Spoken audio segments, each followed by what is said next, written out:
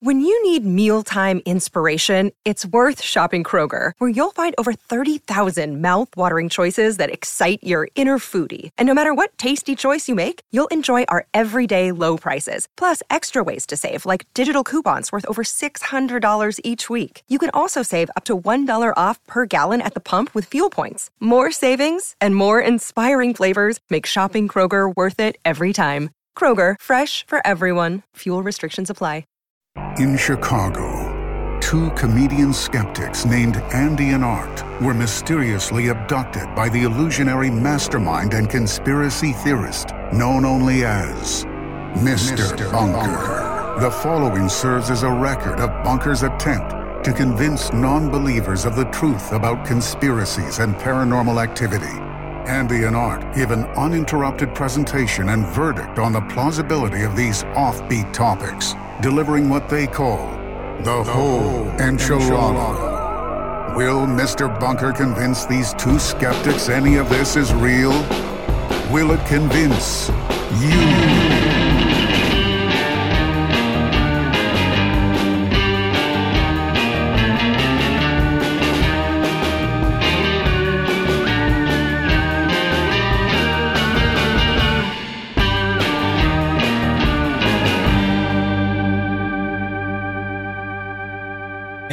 Welcome to Mr. Bunker's Conspiracy Time podcast. As always, I'm your co-host, Art Stone. And with me, as always, is your co-host, Andy Hart. Hey, Art. Hey. Knock, knock. Who's there? Boo. Boo-hoo. Oh, well, there's no reason to cry, but there are ghosts in today's episode. Whoa! Oh, my God. I got Andy with a big old knockers. Your big old knockers. My knockers. Flopping around, bouncing in your ears. They got you. Andy's big old knockers, flinging off those knock jokes. Knock it off, Andy, because we're talking about ghosts today, involving something you're very familiar with. College. Yeah. The state of Ohio? Yes, and a university in Ohio. A university in Ohio. I'm very familiar with a university in Ohio. Not this one. Not this one. Never been there, actually. Right. It's called Ohio University. This is Ohio University in Cincinnati? Wow, you couldn't be more wrong. It's in Athens. Athens, Ohio. I should have known that. From Del Art did a lot of research into this one. Ohio University, famous. This is a big university? Yeah. The enrollment, big one. The enrollment is north of 20,000 undergrad. It's a fairly good size research university. Very connected to today's to the bunk bunker who submitted the topic. Yeah, it is actually. This came to us. This topic was suggested by a bunk bunker, Benjamin Shoptaw. Benjamin, thank you, Benjamin. Thank you for this topic. This is a great topic. Yeah, all about the Benjamins. Ohio University is known for its big Halloween party celebration. It is the big social event at Ohio University. People go from all over to party at OU and have fun on Halloween. Well, Benjamin clued us in. This is actually one of the more haunted colleges, universities in the United States. Don't look over, Ohio University students, because taking a final next to you might be a ghost. And I would just want to say, this was a terrific email from Benjamin. Great email. Thank you, Benjamin. Multiple suggestions of phenomena at Ohio University. Very well constructed with extra detail and things. You know, a lot of times we could get an email that just says hey, have you ever looked into this thing? And that's where it ends. And that's great. We love getting those emails. This went above and beyond in terms of the description. And Benjamin even included a personal story that is from his mom. We're going to talk about it, but let's not. I mean, I don't know if we should spoil it. Oh, spoiler alert! Because pretend it might be a fun surprise, but at the same time, it's okay. Okay, I spoiled it already. No, it's fine. But you'll see. You'll just have to see when you look at the research. But it was a great email. It's a great topic, and I would say if you bunk funkers are hot and horny for ghosts, you can't wait to be scared shitless. You should make like a ghost and vanish from this point in time to a point in time in the future, indicated by the timestamp That's right. in the show notes, which will tell you how to get directly to the research. That's right. Where we're going to give you the whole enchilada on some of the more prominent hauntings at Ohio University. Very correct. Yeah, check out that timestamp because first, we got to talk about how we got abducted Yeah. by the titular Mr. Bunker this week. Once again, Art and I have been kidnapped against our wills by the evil mastermind. Yeah, the illusionary master of mastermind. disguise known as Theorist. Mr. Bunker. And we got to tell you how we got here. Well, this week, our abduction started with a little bit of jealousy, I guess you could say. Well, I mean, I don't, listen, you said it, not me, Andy. As the Bunkerverse may or not know, I am a connoisseur of raw denim jeans, Johns. I have quite a few pairs myself, and I have amassed quite a few collections over the years. Still hunting my white whale. I don't know why I said that. Yeah. I'm still after a very expensive, very illustrious pair of raw denim, but they don't sell them here in Chicago. I don't know why. I wish Chicago, I want to send this out into the world. I wish Chicago had a better raw denim scene. I am not disparaging Mild Blend, the main purveyor of raw denim in the city of Chicago. Mild Blend, shout out Mild Blend. But I wish we had a little bit more. I wish we could compete with LA and New York because they have tons of stores. They have basically any brand of raw denim you could want, Japanese or otherwise, or domestic. And what's the brand that you're looking for again? Well, I don't want to say it. Okay. No, I do. It's called Oni Denim. Oni Denim. Okay. Oni Oni. That's what I thought you were going to say. Bunk That's right. Funkers, it's time that I make a little bit of a reveal here.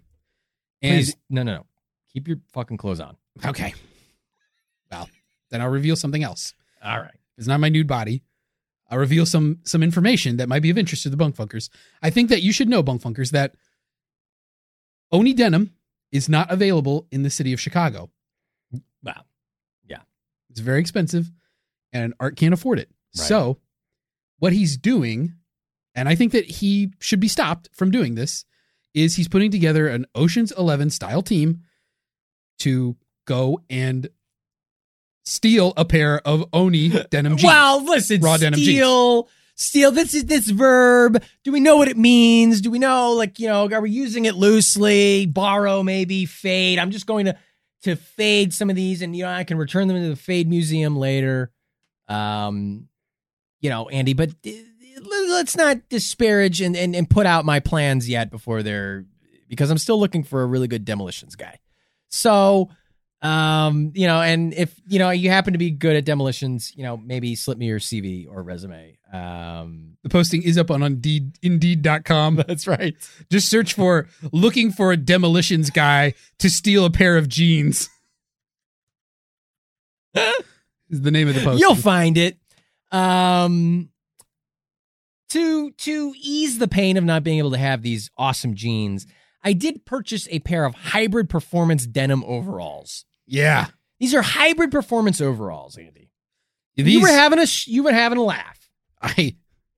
You were over at my house. I had a laugh. Yeah. I was over at Art's house, as I usually am. And I started going through Art's mail when he was in the bathroom, as I usually do. And I really wish you would stop doing that. Yeah, well, I'm doing you a favor, honestly, because then you don't have so much stuff to open.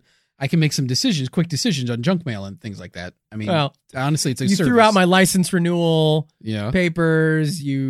I was waiting for a couple of checks in the mail. You took those and cashed them yourself. Right.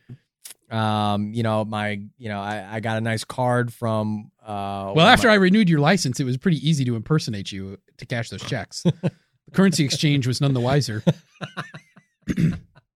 But the point is, I'm doing you a favor, and you should stop being an asshole about it. And that day, while you were in the bathroom, I opened a package from it's just like a box. It wasn't Amazon. It was Bunk Jeans. It was Bunk Jeans, Bunk Jeans Denim Co. And I got my, I opened the box up and I find this pair of denim overalls. Hybrid performance denim overalls. Yeah, hybrid performance denim overalls. And I'm like, this is the fucking stupidest thing I have ever seen. You were hating. Denim overalls? What is art? A fucking 19th century coal miner? Denim overalls? What the fuck is this? You could do that. They're hybrid performance, Andy. Hybrid performance. You Yeah. can take them coal mining. You can take them out for a night on the town. So Art comes out of the bathroom, and I've thrown away several envelopes of stuff. And I'm holding these denim overalls, and I'm just like, hey, dummy, why did you buy these? You're going to look like a stupid idiot walking around in denim overalls. Are you even going to wear a shirt with these? Or are you just going to go bare chested like you're Vince Wilfork or something? And he starts extolling the benefits of these. So I'm like, well, whatever. Anyway, he goes to the bath. They give, they don't, they hug, they squeeze. Right. You know, they're beefed up, they're juiced, they're fucking They stretch, stacked. they give, they stretch, they hug, they squeeze, stretch, stretch, stretch, squeeze, squeeze, squeeze. The hybrid performance denim overalls. Art goes to the bathroom again, and I'm like, I'm going to try these on now. And they're not my size. Now, needless to say, I was waiting on some gastrointestinal medicine to help with my bathroom problems. Right. I might have thrown And it you out. might have thrown those out as well because I was Yeah. getting a delivery of prescriptions. I don't know. One of the packages was rattling a lot. I assumed it was broken, so I threw it out. I tried these on. These were, I got to tell you, Bunk Funkers, Art and I are very different sizes. He's 15 inches taller than me, and he weighs 300 pounds fewer than me. I don't know if that's true, but okay. I put these on, and it hugged my body in all the right places. That's what I'm saying. It was the right length. It's like it knew how my body was proportioned, and it stretched to fit me. So It's so functional. I just immediately start doing calisthenics. The only way you can really test an article of clothing, you've got to stretch it out. Yeah.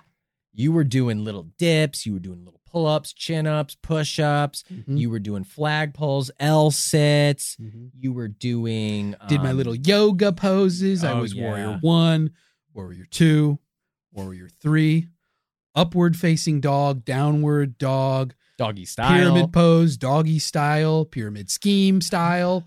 I was doing all of the yoga poses. Yeah. Triangle, Uh-huh. Yoshimitsu. Yoshimitsu, Tekken Tag Team. Yoshi's Island. I was doing them all. And these overalls, The furry one? these overalls kept up with me. Yeah, they're functional. They're stylish. I mean, Andy, I've been telling you, they're so good for various activities. Yeah. You can take them out for a night on the town and you will look like $1 million and you could go do workouts in them. They're hybrid performance denim overalls. And that actually happened to me. I decided to take my wife out for a nice dinner because it was our anniversary. of course, you went to the only Sizzler left in town. Yeah, I went to but it's the only Sizzler left in town. And so this is a franchise, Bunk Bunkers, right? This is not one of these corporate cookie cutter. This is a franchise Sizzler. It has all the great food of the Sizzler, but it's an upscale setting for the Sizzler. So they have a dress code. So I did my little thing. I put on my button-up shirt. I put on my little necktie, my overalls on. Mhm. And I'm going to tell you, I got many a look. Yeah, the maitre Out d' was like, I right could this way, tell. sir. Women wanted to be me, and men wanted to be with me. And that was all thanks to the overalls. I'm glad that you're seeing it my way, Andy. Yeah. I wish I wouldn't have, in hindsight. Well, I mean, as fun as it is to wear hybrid performance overalls and to strut down the street and suddenly like music starts playing, you find yourself in a flash mob, you find yourself in some kind of live-in real-life musical number where you're the star and all the moves you're doing are choreographed to everybody else. Well, that sounds awesome. Yeah. So, of course, Art got kind of mad about me stealing his hybrid Right. performance denim overalls and running off and gallivanting at the Sizzler. And The upscale Sizzler. yeah, I was being introduced to Chicago aldermen all over the place. I was becoming a real up-and-comer. And I was up, I was coming, I was moving and shaking. And Art was very upset at this Yeah. because those were supposed to be his overalls. Well, And he had a point. Mhm. I refused to take them off. Yeah. So Art said, fuck you. we're going to share these. Yeah. And he climbed into the overalls with me. Wouldn't you know it? They adjusted to fit both of us. Right. Suddenly, there were 4 legs instead of 2. Oh, we were side by side. It was a side-by-side deal. I know. I thought we would be butt to butt. Yeah, you felt like we were right on top of each other, but it's just because my butt is very obnoxious. So we were side on side. We were side on side. It was. I don't know how that works. But the overalls, they adjusted to fit it. Okay. And we started to enjoy life. We started strutting. We were strutting so much I didn't even know where we were going. No, we didn't know. It was hard to tell who was leading because we were side to side, but you were facing one direction, I was facing the other. And don't think about it too much. It's like an MCS you're painting. Just enjoy it. And so we were doing this sort of like crab walk thing around. So nobody was sure who was leading what. Uh-huh. And we walked right here to the bunker. Yeah. We walked ourselves crab walked to the bunker. And it was at that point we both realized neither one of us was driving these overalls. The overalls were driving us. The hybrid performance denim overalls were Mr. Bunker. Right. The titular Mr. Bunker. Yes.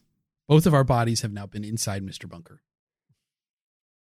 You know what? I'm not so pissed that he duped us again. I'm pissed that he is besmirching the good name of hybrid performance denim overalls. That's because fair. Now no one's going to buy hybrid performance denim overalls anymore. They're going to think, oh, that's Mr. Bunker. Could be. You know what? Hybrid performance denim overalls, as we've seen and shown and demonstrated, they are probably the perfect pair of pants. Yeah. I can't imagine a better garment to cover your lower half than hybrid performance and part of your upper half. Yeah, that's the thing. It's a bonus because you treat them like a pair of pants, but you get a top portion of it as well. Yeah. There's a little chest covering there. Right. So, here we are. We're here once again in the bunker. We've been duped. We've been got.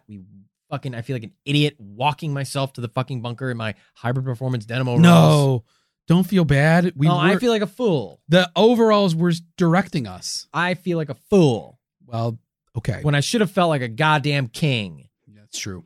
In my hybrid performance denim overalls. Yeah.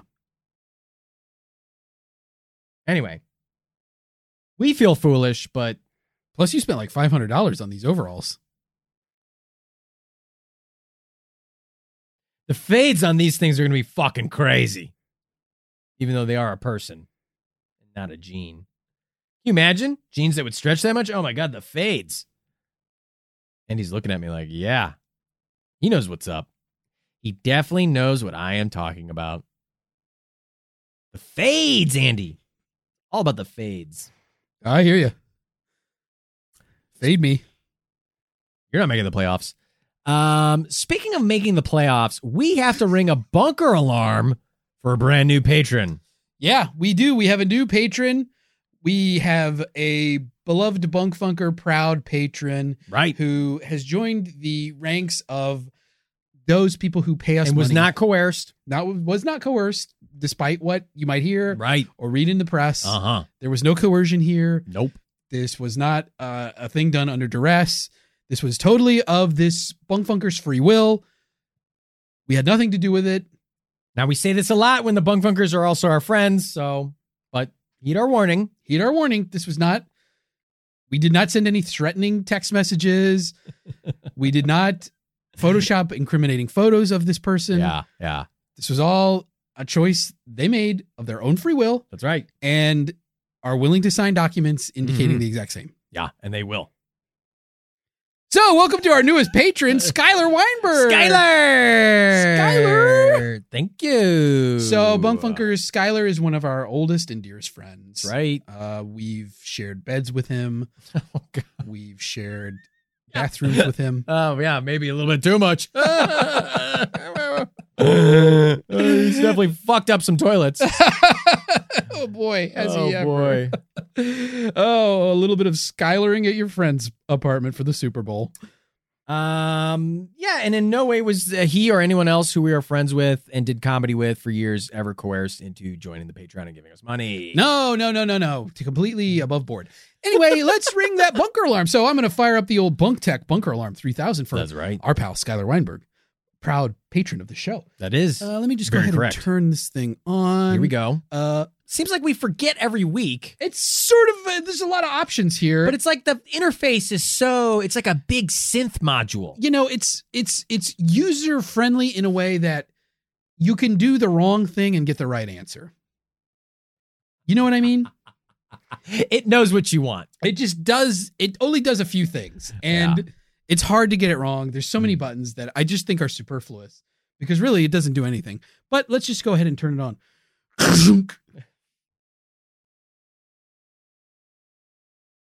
Is it working? There's like one light blinking. Oh yeah, I see that. There's a button next to the light. I'll press. I mean, go ahead. Okay, it's looks like it's. Yeah, we're getting some readings. My God, this is off the charts.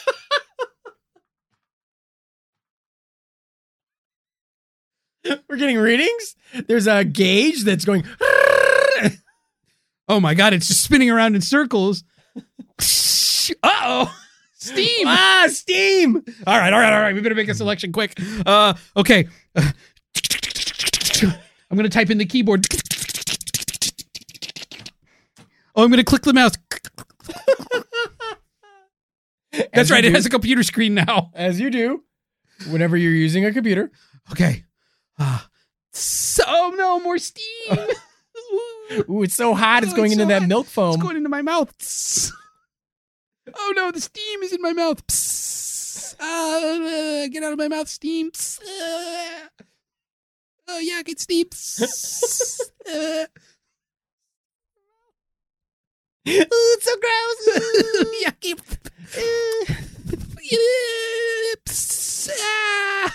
I should move my head. Just one single jet of steam. Okay, let's go ahead and pick one. Here we go. We got a good one here. All right, it's locked in. You like this one? We'll see. Okay. Oh, more steam. Oh, that fucking steam. Move that nozzle, Andy. Get your mouth off of the nozzle. Okay, I'm starting to think that you're putting your mouth on the The nozzle. readings are off the charts. Bugbuckers, for your record, Andy has his head under the nozzle like it's a 7-Eleven fucking Slurpee machine. Steam.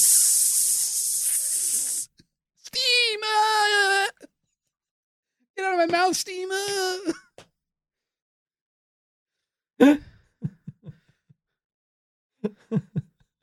right, which one did you select? Skylar Weinberg.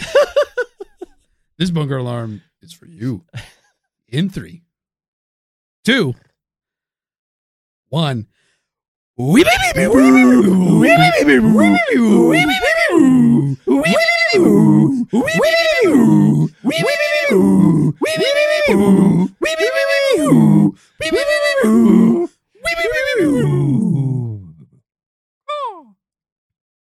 Oh no, a crow got in here. Oh God! Oh no, more Crow, steam. get away from the steam! Oh no, the crow went into the crow steam. got cooked. Steam. Skylar, thank you. That was bunker alarm was for you. Skylar, thank you for your patronage of the show, Yeah. and thank you for being a friend. We've Thank traveled you. down the road and back again. Your heart is true. You're a pal and a confidant. And if they threw a party Oh, and invited everyone you knew, Skylar, wow! you would see Oh, the biggest gift would be from me, wow! and the card attached would say, "Thank you for being a friend." Wow! How lovely! Thank you again, Skylar. Oh no, steam! Get out of my mouth, steam! I better turn this thing off. Wow. Okay, we've powered down the machine. Thank you again, Skylar, for joining the Patreon and supporting the show. If you would like a bunker alarm just like Skylar. If you would like a bunker alarm just like Skylar, you might just be a redneck. You might just be a redneck. And you can join the bunker. You can join the Patreon. Patreon.com/Mr. Bunker Pod, where for $5 a month, you can get your own bunker alarm, as well as getting access to our back catalog of 30 to 40 hours. Yeah. I gotta stop giving that range. 30 I to guess 40, they're just using a real range 30 to 40 hours of audio content that we have back there of our Patreon-only show, Andy and Art Debunked. We cover a lot of topics that don't necessarily live in the Bunkerverse, that Mr. Bunker wouldn't like, you know. He won't let us do. No, these are like topics on weird people that don't have like a conspiracy angle. But, you know, we're hunky, chattish podcasters now. Uh-huh. And we do our own thing. Sure. And so you can also get access to the Bunker Discord, chat with Andy and I and other Bunk Funkers, Bunker newsletter, sneak peeks, behind the scenes stuff, goodies, gift bags, who knows what. Salami of the Month Club. Salami of the Month Club coming soon. Yeah, check it out. Thanks again to Benjamin. And thanks Benjamin for this episode suggestion. Right. Thank you, Skylar, for your patronage. That's right. And thank you, dear Bunk Funker, for joining us on this little journey. We're about to take you to school. All right? Time to get a little learnage in you. Yeah. And guess what? There's going to be a little bit of drinking. There's going to be a little bit of partying. A little bit of mischievousness. Because we're going to college. Bill Cosby? Oh, God, no. No, not at the college, no. Don't take any drinks from him. Oh, God. No, there's ghosts, Sandy. This is a haunted school. Ohio University in Athens, Ohio. Your favorite state, your home state, and your hometown. That's right. Bunk Bunkers, I was famously born in Athens, but I've never been there or been to Ohio University. No, Athens, Greece. Oh, that's right. You're Greek. I'm Greasy, and so that must mean I'm from Greece. It's all Greek to me. Let's get into it. Well, you're the one that I want. Ooh. Let's get into it here, Andy. This is Ohio University hauntings here on Mr. Bunker's Conspiracy Time podcast. Ooh.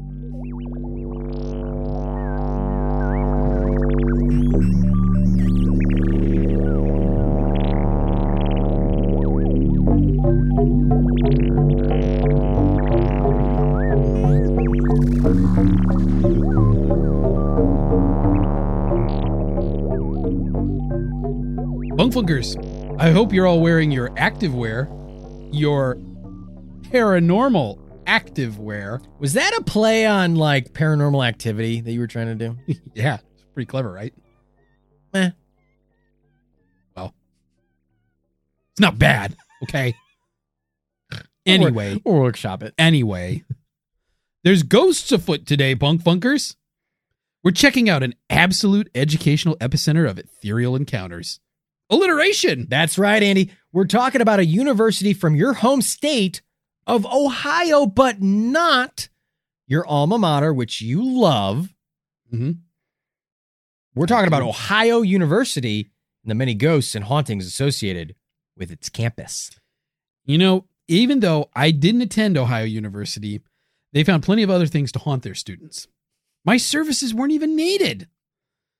Ohio University is a fairly large research university located in southeastern. Hold on. Andy, what was that?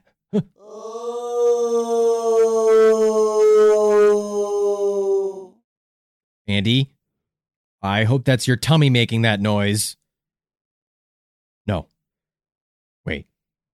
I actually don't hope that. I do hope it's something else. You're in luck, Art, because that wasn't my body making that terrifying sound for once. It sounds like a ghost.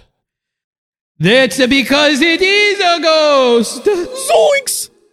It's me, Fellatio. I'm the ghost who haunts in its bunker. A ghost? Yeah, right. Come on now, Art. I may be an idiot and completely inept and fully incompetent and sexually dysfunctional, but even I know that ghosts aren't real. And what is that voice? Some kind of an Italian stereotype accent? Why would any ghost talk like that? Occam's razor, man. This is probably just you jerking off my leg here. I'm not falling for it. I'm not doing anything, Andy. I promise you, there is literally a spectral figure over your shoulder right now, and I can see it. Andy, it's true. I am the spirit of a Fellatio, the world's first true competitive eating champion. Nobody could slurp up more pasta than me. Wow! A competitive eater, just like my hero, Kobayashi. Also, a ghost who loves to eat, just like Andy's hero, Slimer. Love that dude. Well, you guys relate to each other a lot, huh? A lot of overlap in our characters. But, Andy, what do you want from us, Fellatio? What's your name? It's Fellatio. Oh, my bad. I get that a lot. Well, you know, obviously I feel very much a kinship with you, given that I'm Italian. I have a very thick Italian accent, as many of the bunk funkers know. But what do you want from us, Fellatio? You know, you're not going to do one of those horrific ghost things like, gulp, move our stuff around. Are you? No, Art. I'm not that kind of ghost. I'm only here because I needed your help to release me from this prison of a ghosthood. In my life, I was supposed to attempt to set the Guinness World Record for the fastest time to eat a bowl of pasta. I knew I could do it too. I would have been famous. All of the people would have been shouting, "We want the Fellatio! Give us Fellatio!" Wow. Unfortunately, I was killed when some movers accidentally dropped the grand piano onto my head from a high-rise building.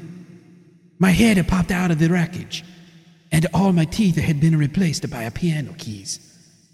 And then I had died from my injuries almost immediately. My God. Now my spirit can never be at rest until someone sets the pasta eating record in my honor.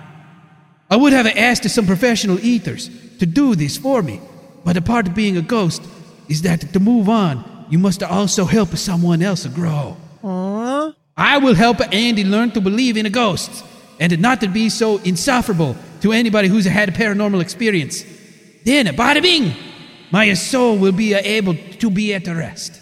Andy, I mean, what do you say? This is incredible. Are you willing to eat 100 grams of pasta in sauce in fewer than 26.69 seconds in order to set a new Guinness World Record while simultaneously learning to not be such an obstinate jackass? All in an effort to help a deceased competitive eater's spirit move on to the next plane of existence? Andy, are you? Whatever, Art. Fine. I'll eat your bowl of pasta. I can do it in my sleep. And I have eaten pasta in my sleep before. I've seen it. It's gross. If it will get you to quit doing this dumbass ghost shtick, yes, I'll eat some friggin' pasta. But I'll only do it under one condition. That we can deliver the whole enchilada on this topic first, then eat pasta. Fellatio? Buono, buono! I hope you won't let me down. All right. Okay, we have a deal. It's happening. Bunk Funkers, you're witnessing this. Well, you're not seeing it, but you're hearing it. We're going to deliver the whole enchilada, then do some Fellatio stuff together. So let's get into it. Let's talk about Haunted Ohio University. And maybe, hey, Fellatio, you can add some ghostly insights. I mean, this is apropos that you're here. Oh, brother, I hope not. Andy. Anyway, Bunk Funkers, we're going to get into all this creepy paranormal shit going down at Ohio University. But, hey, first, we got to tell you what even is Ohio University. In times like these, we would normally call in the History Hog. But today, in honor of Ohio University, we're going to call on the services of the Backstory Bobcat. Yeah, this is a true story. I got done with my performance one night, and this woman came up to me and said, "Oh, I really liked your act. Would you like to come over to my house and do some cocaine?" Yeah, I'm the guy you want wired in your apartment.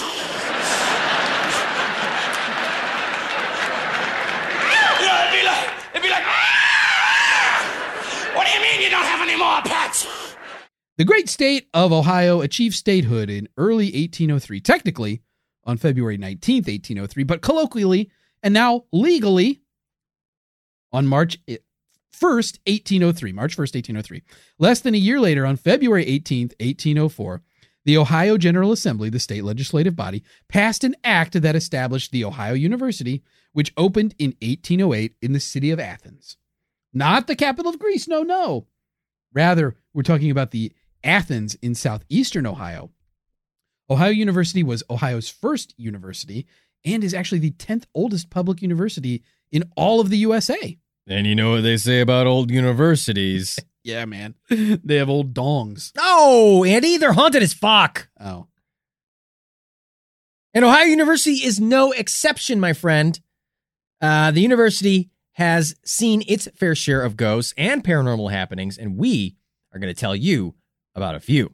Let's start with a story that Benjamin, the bunkfunker, who suggested first in his email to us, the story of Margaret Schilling and the stain her body left behind in what is now Lynn Hall. Big deal. My body has left a stain in every building I've ever been in, and even a few times in places outside. Yeah, but Andy, this stain was left behind from Margaret Schilling's dead body. Did I mention that Lynn Hall used to be part of a mental hospital? Because it did. While the area, now known as the Ridges, is part of the Ohio University campus, it was formerly the site of the Athens Lunatic Asylum, which opened in 1874.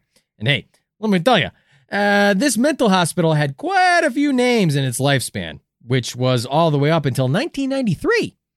Over the years, the facility was called the Athens Hospital for the Insane, the Athens Asylum for the Insane, the Athens State Hospital, the Southeastern Ohio Mental Health Center, the Athens Mental Health Center, the Athens Mental Health Developmental Center, and the Athens Mental Health Center.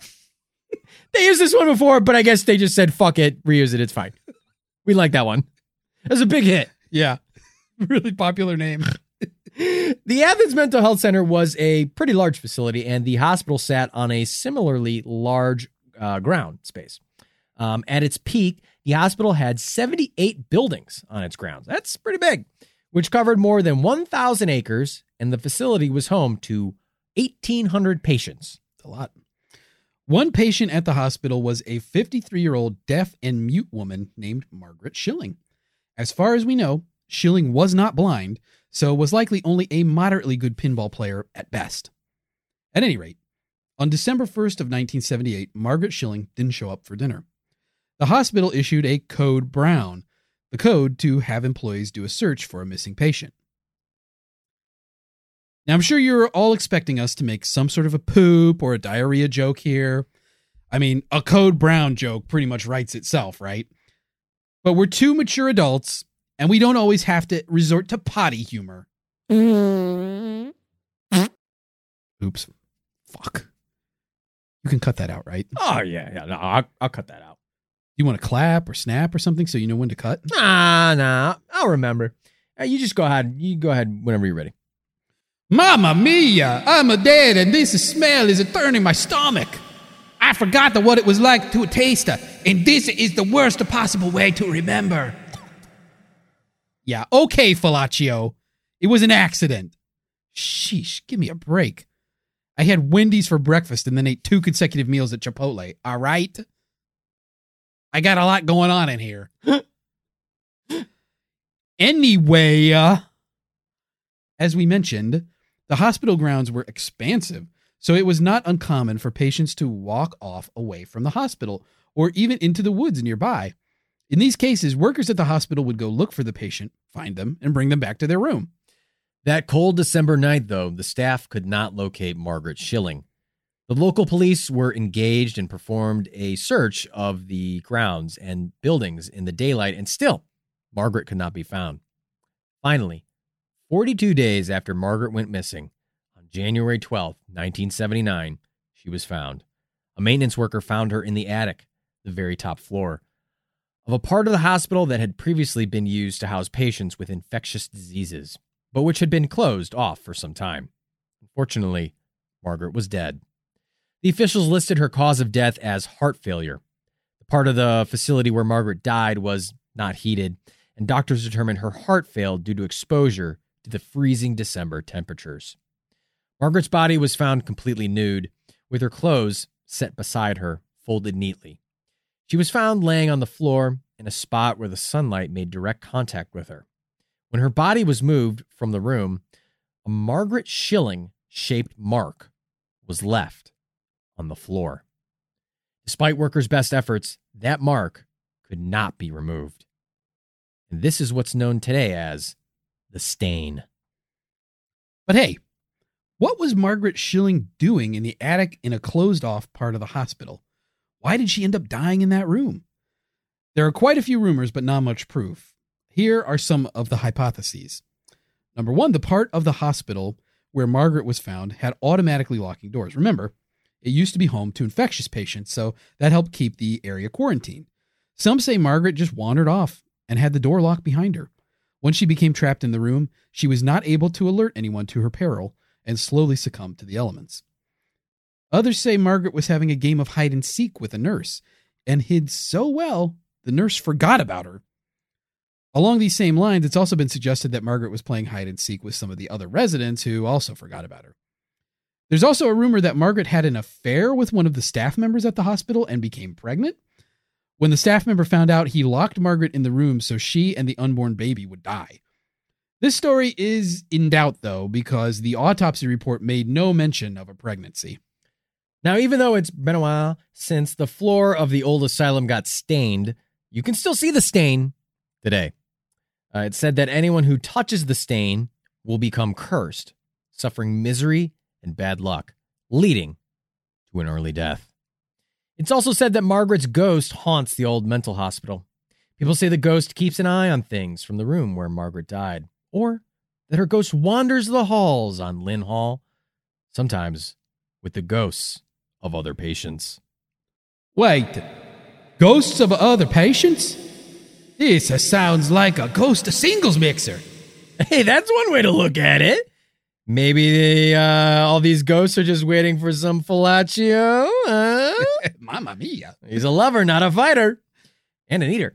Anyway, the Athens Lunatic Asylum was a great big facility that could house a lot of patients, especially if you disregard the actual intended capacity of the facility, which they did. The asylum also was known to use treatments like lobotomies and electroshock therapy treatments that are now considered ineffective and dangerous.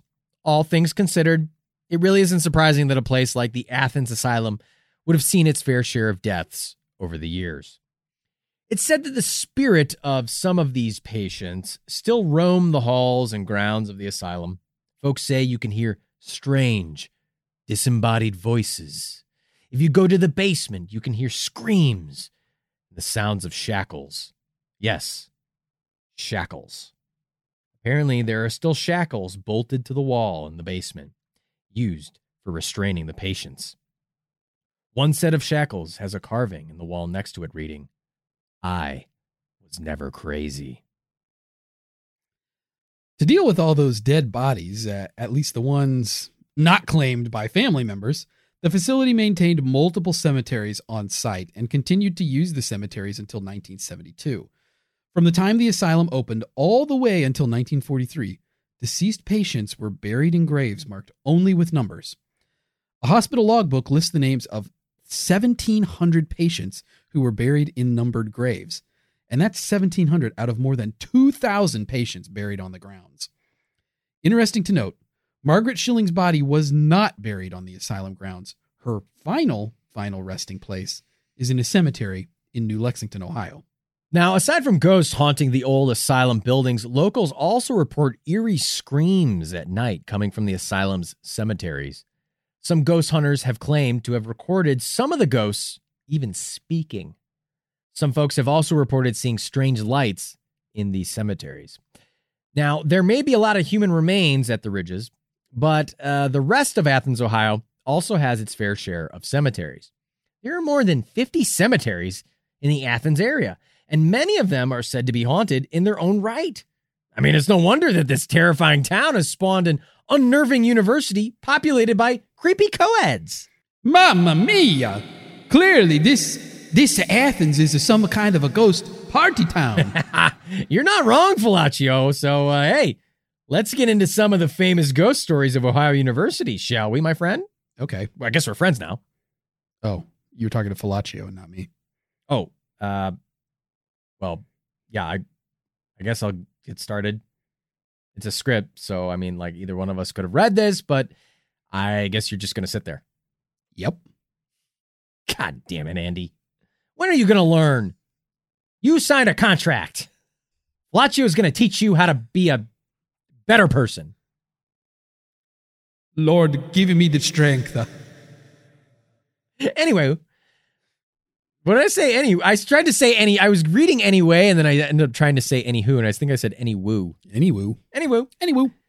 I think we can all agree the best thing about going to college, because I love college, is dorm life. Oh, yeah. Just you, your roommates you never met, hanging out, drawing male genitalia on your roommates that passed out in the bathroom, jerking off into each other's toiletries. Oh, my God. Ugh. Anybody who's ever lived in a college dorm has experienced all these exact same Trip things. down memory lane. Yeah, I know, right? But consider, if you will, a dorm where there's not cum in the shampoo bottles. Hard to think about, but imagine it. But instead of cum in the shampoo bottles, you've got paranormal entities in the building. That's just exactly what we're allegedly going on. That's just exactly what's allegedly going on at Ohio University's residence hall, Wilson Hall. On the surface, Wilson Hall looks just like any other college building. It seems like your average residence hall. It was built in 1964 and was originally called West Green Building Number 5. Catchy! Yeah, that's a good one. Surprised that didn't stick. Yeah. It was later renamed Wilson Hall in honor of Hiram Roy Wilson, a faculty member at Ohio University for almost 50 years, and a president of the Ohio Alumni Association. He even donated his library of 1,000 books to the university. I, too, hope to someday donate the books in my library to my alma mater. I mean, okay, but do you really think your university will want 1,000 copies of The Late Show with David Letterman's top 10 list books? No. No. I mean, I can't donate them. 1,000 copies? I have to have doubles. Some good lists. What if one of the books breaks down? What if one of the books breaks down? You got 999 others. You got to have a spare. These are good coffee table books. Great conversation starters. Anyway, you wouldn't think that an unassuming dormitory, I don't know, dormitory? Yeah, dormitory. I feel like I said that weird. Oh. Dormitory? It's fine. Okay. All right. I'm in my own I head. didn't even notice it. I'm in my own head. Falaccio, he's got a lot to learn, okay? He gets on my case. I guess. You get it. Yeah. Because we're Italian. I have a thick Italian accent. I Just know. Like you do. It's hard sometimes to speak English. Especially when it gets hot. When the mercury rises, it's hard to speak. You hit one of my words. Mercury. Can't say that word. I don't know. There's something about it. Just do this old Falaccio trick. Eat a handful of almonds, and then you will be able to speak better. Almonds. And so this dormitory would be one of the most haunted places on Ohio University's campus, Wilson Hall. But you'd be wrong. If you go to Wilson Hall's 4th floor and head to room 428, you'll find the door locked. The room is closed off to students. Allegedly, it's the only room on campus that's completely locked to the students. Local legends say that Wilson Hall is built atop an ancient Indian burial ground. Don't want to go down that road. I mean, if we've ever learned anything from horror media at all, people, it's that this is a surefire way to get some kind of creepy things happening, okay? Things such as headless American bison named Stroud, the ghost of which is said to roam the West Green area of OU's campus, where Wilson Hall is located.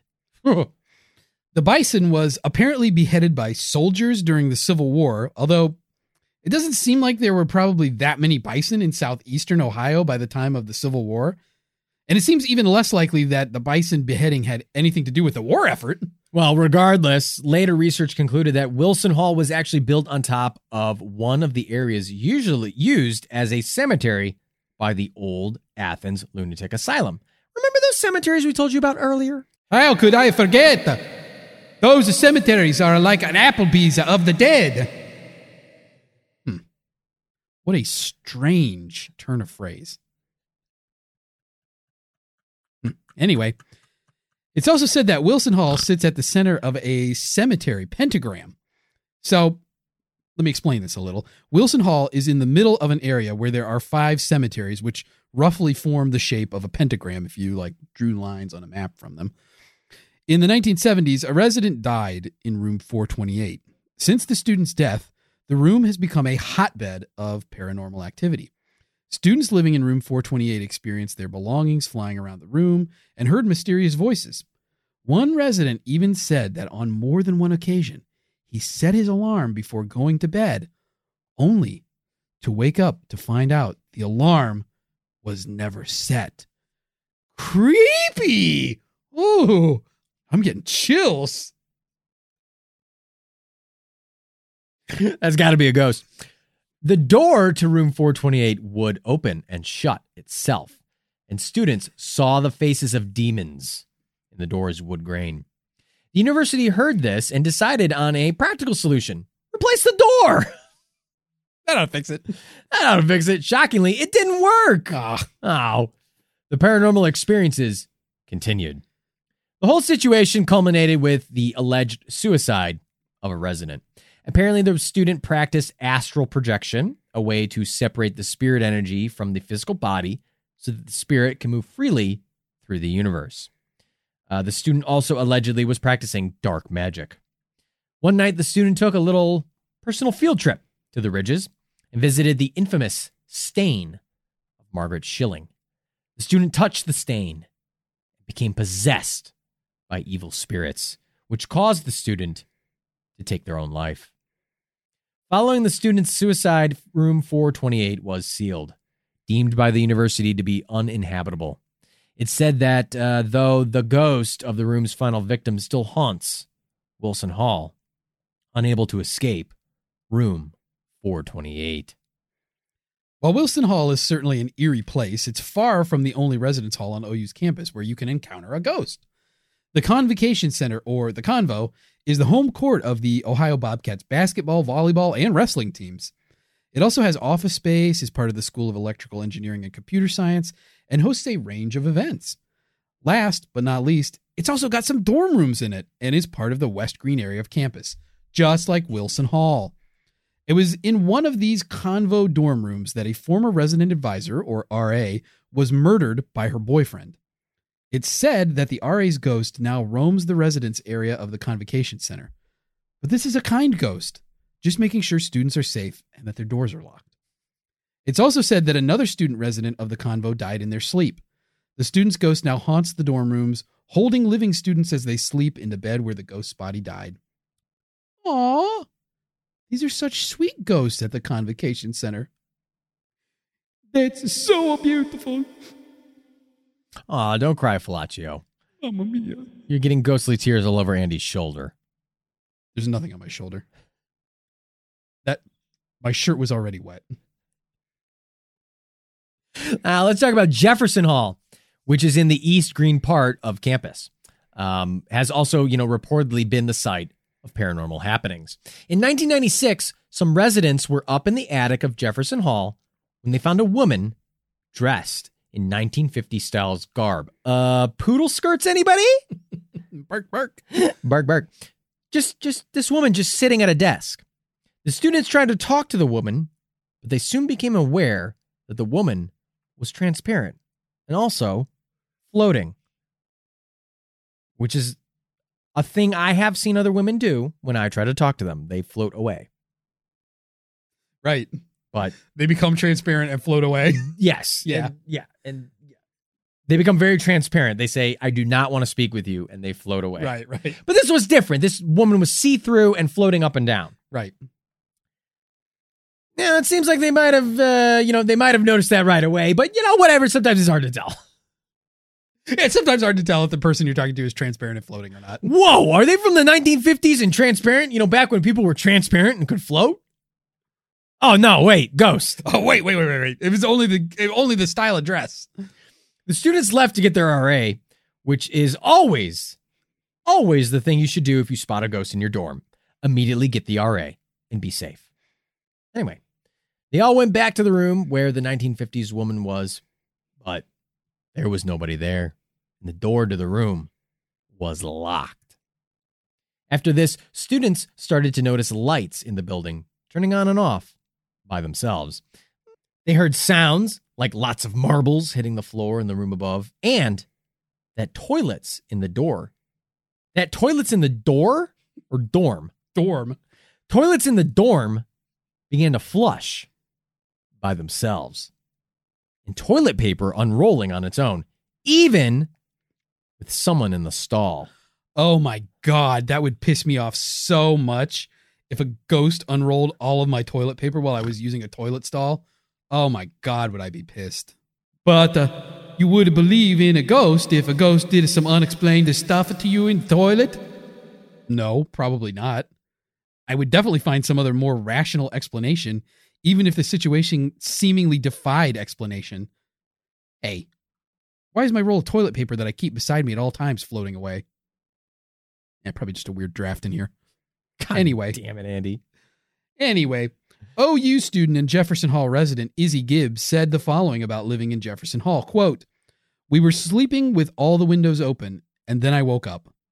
All of the curtains were floating in the room. It was very eerie and ominous with the lighting. Then the door just kept opening and slamming and opening and slamming. I couldn't move." End quote. Washington Hall, named after George Washington. You ever heard of him? No, I have not heard of him. Oh, well, I mean, I wouldn't expect you to, Flatio, but he was the first president of the United States. Oh, congratulations, George Washington. I mean, maybe you'll meet him someday. He may or may not have passed on. I don't know. But he's been dead for a long time. Oh, okay. I'll keep an eye out for him and tell him you said hello. Okay. All right. Thanks, Flatio. You do that. Okay. Thanks, Flatio. And another East Green dormitory, Washington Hall, is said to be haunted by the ghosts of not one, but two entire basketball teams. I bet you didn't expect that, huh? Yeah, that was coming out of left field. Apparently, a high school girls basketball team was visiting Ohio University's campus and, on their way back home, were killed in a bus crash. The team enjoyed being at OU so much that they decided to stay there for eternity. The uppermost floor of Washington Hall was formerly a recreation room when the building was strictly a men's-only dorm. And I guess a ghostly team of men's basketball players lives there now. Either way, residents of the dorm now claim to hear the sounds of running feet and bouncing basketballs. They say the high school girls team is all over the building, whereas the men's team stays in the attic. West Green, East Green, been there, done that. Let's visit a dorm on the South Green now. Welcome to Crawford Hall, named for Andrew J. Crawford, a doctor and state legislator. The residence hall named for Crawford is allegedly home to the ghost of a former OU student in the 1990s named Laura, who died after falling out of a window on Crawford Hall's 4th story. Not long after Laura's unfortunate accident, Crawford Hall residents began to report flickering lights in the building and doors opening by themselves, then slamming shut. The creepy activity was especially prevalent on the 1st floor. One night, a resident advisor on the 1st floor awoke to find a ghostly girl standing in his doorway. As much as this RA probably felt like a spectrophilia incident was about to commence, the ghost instead said, "I'm sorry I've woken you," and closed the dorm room door. The RA went to the hall to look for this specter, but found no one. The RA later found out that the sidewalk just outside the dorm room was the place where Laura's body landed. It's worth mentioning that another OU student tragically was killed in 2009, also in a fall from a 4th story window, only this incident happened at a different South Green dorm, Weld House. Weld House stopped housing students in 2019 and was demolished in 2021 to make way for a recreational green space. And hey, it's not a residence hall, but it is a hotel, and that's almost like, kind of the same thing. So let's talk about a story from the Ohio University Inn and Conference Center. The Inn is on OU's campus and is owned by the Ohio University Foundation. It's the official hotel of Ohio University. So fuck you, Holiday Inn Express. That'll teach you to ban me. Fuck you, Holiday Inn Express. I'll take as many free soaps as I want. I'll take free soaps. I'll take free shampoos. And yeah, if I want to pack a suitcase full of waffles from the breakfast bar, I'll do it, okay?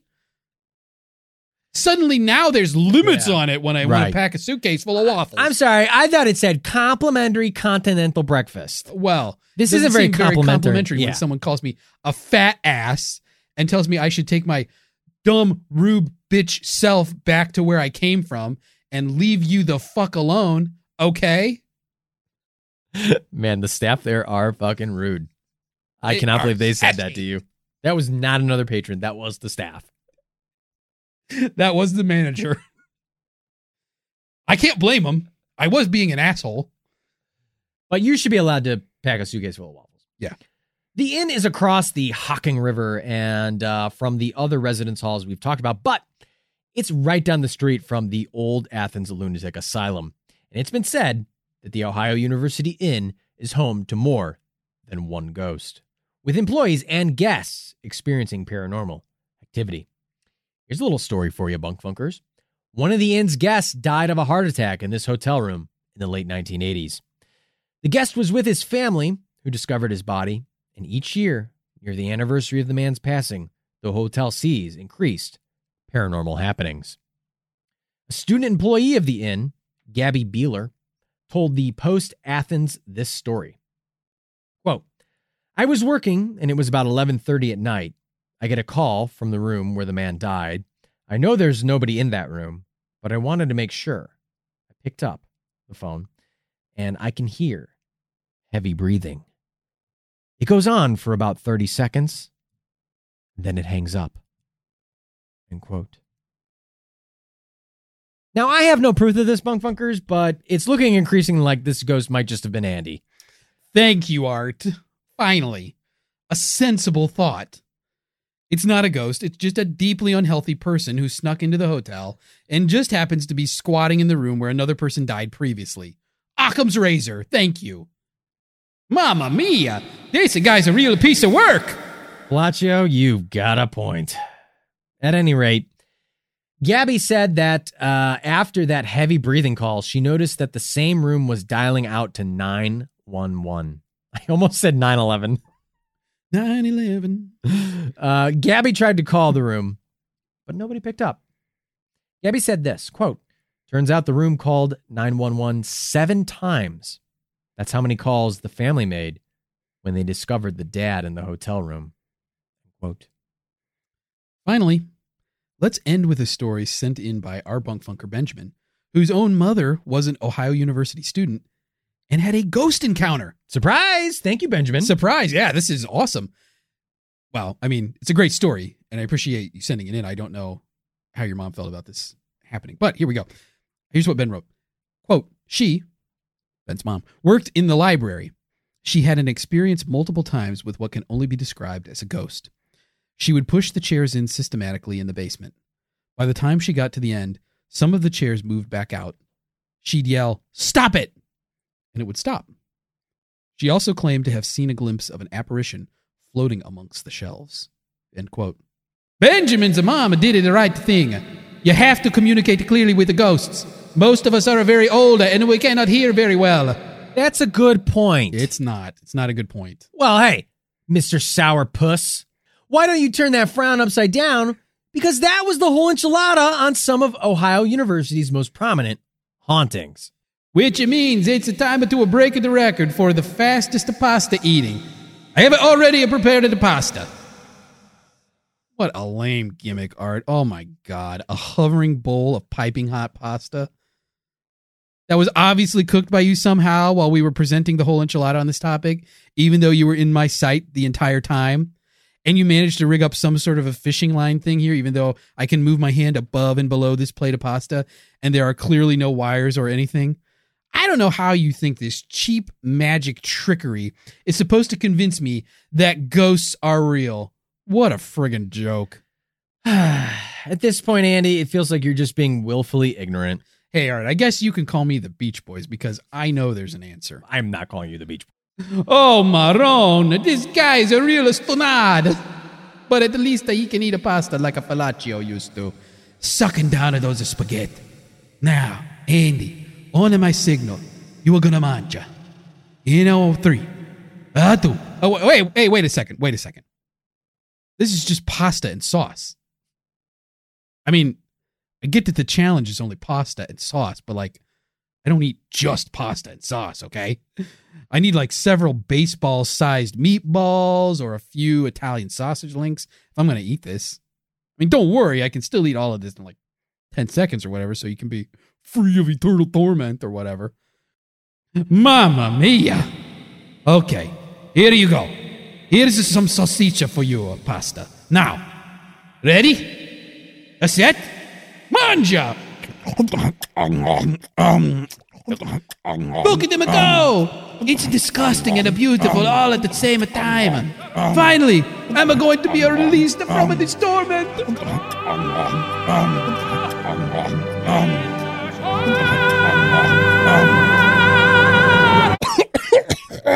Oh, God. I'm choking. The sausage stuck in my throat. I can't finish this pasta. Cazzo! Faccio culo! Affidabile!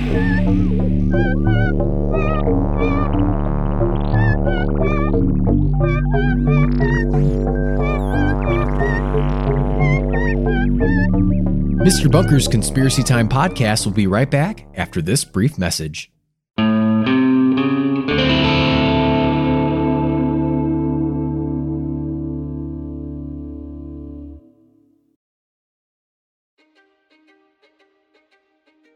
History is complicated.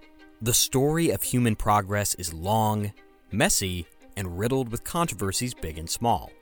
On Conflicted, we dive headfirst into history's most infamous events and contentious figures.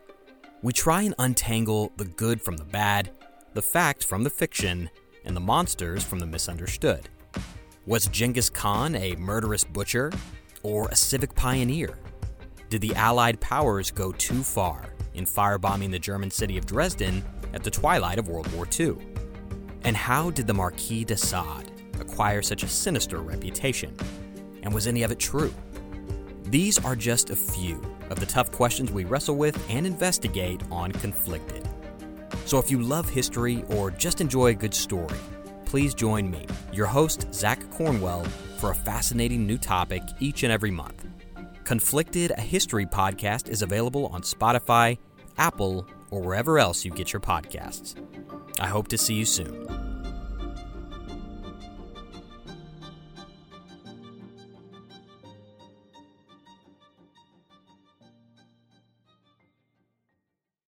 Bonjour, this is Fabulously Delicious, the French food podcast. I'm Andrew Pryor, and every week I bring you the wonderful and fabulous people involved in French food, whether they're here in France like me or from around the world. Each week, we dive into a specific topic, be it a French dish, an ingredient, or a French cuisine cooking technique. My guests are all about French food, so come join me on Fabulously Delicious, the French food podcast. Bon app!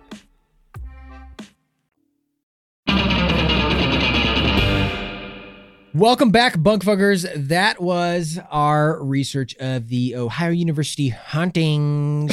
Go Ghosts! Go Ghosts! Go fighting ghosts! Fighting ghosts, OU! There should be more like ghostly mascots. Yeah, I think that would be cool. Like the ghosts or that would be cool. Yeah. The dead co-eds. Zombies. Yeah. The fighting zombies. Yeah, you don't see a lot of like death mascots. Paranormal mascots. Yeah. Well, There's some good mascots out there, of course. There are, of course. but I would like to see more. Andy, does this take you back to fucking college, this story? Huh? What a fun little trip down memory lane. What a trip down memory lane. Everybody loves their college experience except for those people that don't or are indifferent to it or whatever. But it's, I personally had a great time in college. You had a wonderful time in college. Yeah. Now, what about Ohio University? Where'd you fucking go? Ohio State. Fuck. Yeah. I don't give a fuck. Ohio State University. Uh-huh. What were there's got to be something about Ohio State that has like a ghost. The place where I went at, there was definitely a haunted area, and I actually went ghost hunting. Wow. Did you know see a ghost? No, but it was scary. I think that any place that's old, like we're at this point in society where I think any place that's old and there are people there, it's people say it's haunted. Yeah.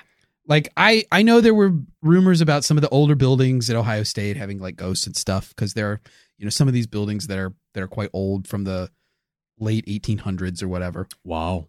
But I never obviously I never personally experienced any ghost encounters. It wasn't like a big thing on campus either, at least in my opinion, that people were like, "Oh, there's ghosts here. Oh my God, there's ghosts. Oh my God, there's ghosts." Really? It sounds like it's much more of a big thing at Ohio University. Seems like it is at Ohio State. And a lot of the older people associated with Ohio University, like an archivist or somebody like that who's been around, knows a lot of the media about Ohio University, say that this paranormal stuff is more of a recent development, that there are there were some older stories, but they're getting much more popular with students now. Wow. That it's like in the last couple of decades, it's been kind of expanding. There, people are combining some of the stories together to make these bigger tales about stuff that's going on at the university. College loves a story. So this is kind of a hot commodity, it seems like, at Ohio University nowadays. Right. Yeah, I mean, hey, did you know there's some beef between Ohio University and Ohio State University? Wow, I would bet. So you got to go back. Ohio University was the first university in Ohio. The established only a year after the state became a state. And there was an act of Congress passed even before that in the late 1700s that provided for the establishment of Ohio University. So it was like a very flagship type of university for the state, very old university. There's also a university on the other side of the state called Miami of Ohio. Miami of Ohio, yeah. Right. And it's also older. Ohio State wasn't formed until 1870. It was a land grant college at first in Columbus. And the state legislature, the governor, Rutherford Hayes, basically like pushed through legislation to reduce the status of universities like OU and Miami so that they would not get federal funding for education. And all that money got funneled to Ohio State so that they could like blow Ohio State up quickly, make a big university out of it. Why do they want to do that? Well, it was like, there was like funding for research and stuff. And the state legislature decided that they wanted Ohio State to be the flagship university. Oh, they just decided. And so they kind of shit on the older schools. And this is not like, it's not like people are like, "Oh, fuck you. You went to Ohio State, you shit on my school," but because they're doing fine. Yeah. But it's like OU in Miami could have been probably have the position within the state that Ohio State does now. Right. But they were hampered from doing that because of an act of the Ohio State legislature. Wow. So a little bit of bad blood. Has nothing to do with ghosts, but yeah, my school, my dorm at my school has been torn down. Right. Because I was considered unlivable after you inhabited it, right? I've had that happen to me a few times. There was actually a mental mental health clinic. What do you call it? Like a mental health facility, like across the street with, patients and they would like, they'd be like outside and they would play jazz music and like just, be loud. And And that place was considered that place, like, it shut down, but the building was still there. And so that was considered like haunted and scary. Wait, they tore that building down? Oh yeah. Oh, a long wow. time ago. Oh. Oh, well. Like while I was still at school. Oh. But it was closed before they did that. They closed it and then they tore it down. But before it was torn down, it was considered very haunted. And then there was a building on campus that is one of the oldest buildings on the campus. And the 7th floor is said to be haunted at night. And so me and a couple of friends, we all got together and we went to the 7th floor at night. And we didn't see any ghosts. Hey, you know, probably the creepiest place I ever was at Ohio State. Yeah, what's that? So the main library on campus, the Thompson Library, is huge. It's massive. There's like a nice populous library section that's closer to the ground, but then the building's quite tall. There's multiple stories. I don't know whether it's like 11 or 12. I don't remember exactly, but there's multiple stories in the library, and they call these the stacks, where it's just books. You know, there's some desks and stuff where you can sit in these, but it's not like designed for people to hang out or whatever and congregate. It's just where they store fucking periodicals, books and stuff. I had to work. I got, all right. So story time, derail the whole episode real quick. My freshman year, I was an honors student. Oh, whoop-dee-doo. Yeah, no. Well, I obviously was not allowed back in it after the freshman year because my grades were not good enough. But the point is, the point is, it was cold in too much partying winter semester, and I was like, I'm not going outside. Early classes, forget that. But the point is, I was an honors student. So part of the deal of being an honors student is that I had to take one honors class every term, and we had quarters at the time, so I had to take 3 honors classes. So, like, I took, I think an honors class that I took was a class about Shakespeare, and that was in the winter. I don't remember what I did my first quarter. Now I forget. But my third quarter, one thing about Ohio State is a lot of students, it's very hard to schedule classes, like, especially when you're like me and you're like bottom of the priority because you're a freshman and you don't have any kind of priority because you're not an athlete. You don't, contribute any value to the university. You're completely worthless. Mm-hmm. You don't have good grades. Mm-hmm. You're despised by people that know you. Mm-hmm. You have a reputation as being obnoxious. The dean hates you. Right. The dean You're known as a troublemaker. Right. You're part of the Zeta fraternity, full of losers. You spike the punch bowl at the big party. Luckily, someone was there to claim and call everyone's parents. Right, and the kids got home safe. Yeah. But, Nerd! Homer, is that you? So anyway, it was hard to schedule honors classes. So I tried to fit them into stuff that I already needed, but I didn't always have a choice, like it would meet a general education curriculum thing, but I didn't always get that choice. So my last quarter of my freshman year, I had to take the only honors course that I could sign up for was a capstone writing course for history majors.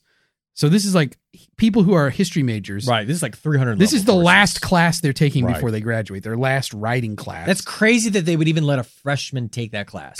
And I have to say, the professor was very gracious with me, understood the situation, and didn't like hold me to a standard that he knew I didn't have the prerequisite information. Right, because you could barely write like a 5-paragraph essay. You didn't know how to put words together. I was almost illiterate.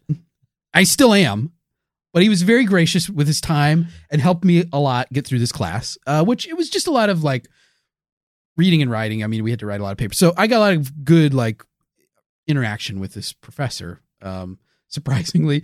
And yes, all right, it did turn romantic. I pressured the professor into starting a romantic relationship with me. But and you did give him a chili pepper on ratemyprofessor.com. Yeah, I give 2 chili peppers. Wow.